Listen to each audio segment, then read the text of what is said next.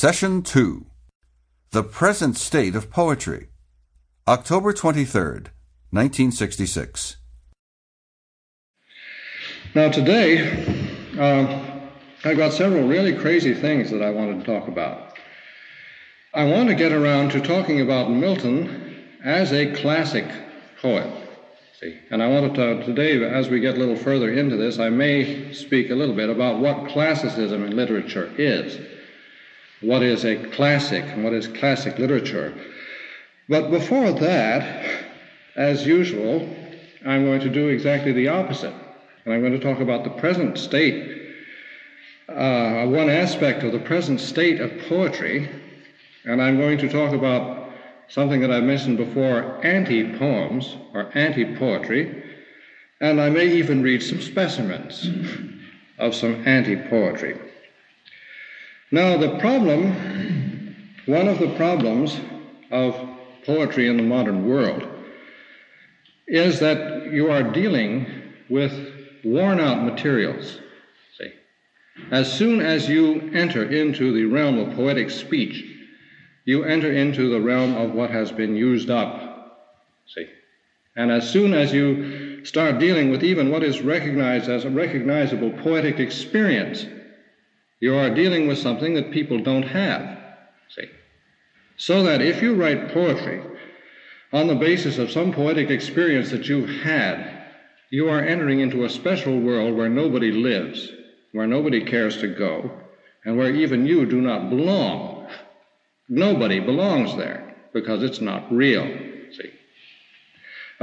We are living in a world in which the experience of ordinary life and the experience of poetry and so forth are apparently incompatible. Now, when I say poetry, I mean the poetry that we have been traditionally accustomed to. See? And this is nothing new. This goes back to the end of the 19th century or the middle of the 19th century when people like Baudelaire, Rimbaud, and people like that began systematically exploding the framework of ordinary poetic experience and poetic expression. See? And the great man in this is Rimbaud, a wonderful poet, a most disedifying young man, whom you will not profit by. His life would not be read in the refectory with much profit or edification, but he was a very wonderful person.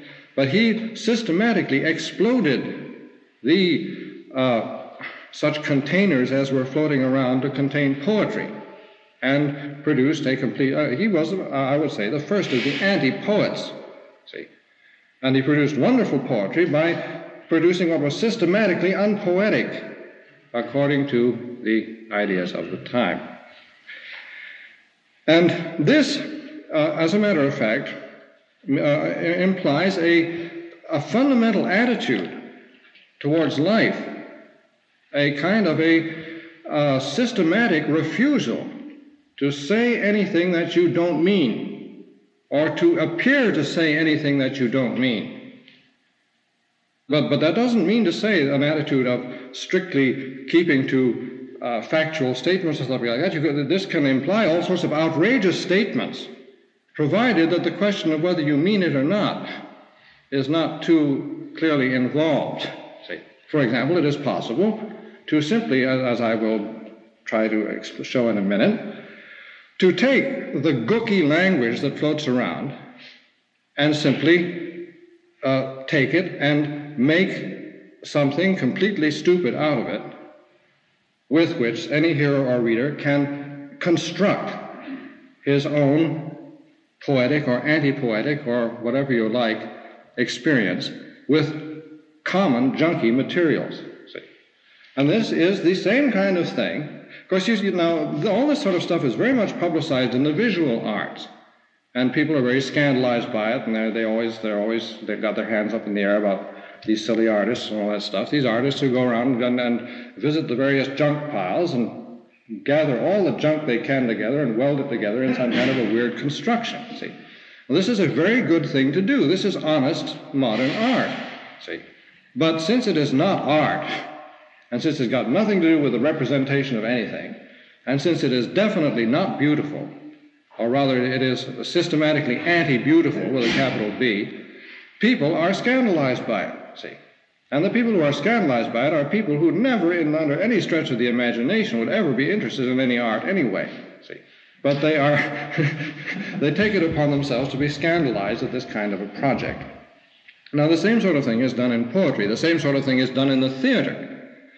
There is a whole theater which you would be very interested in, and perhaps sometimes I will comment on some of that. I will talk about some of this theater, the so-called theater of the absurd. See?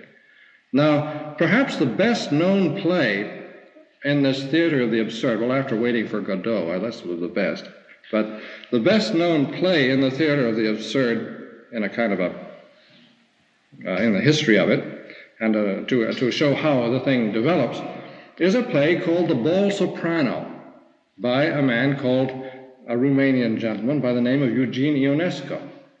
Now, this play, there is in the library, hidden somewhere, and it should be on view. Have you seen that book on The Bald Soprano? This should be available, because it's an extraordinary book. It's a picture book. It's a comic book.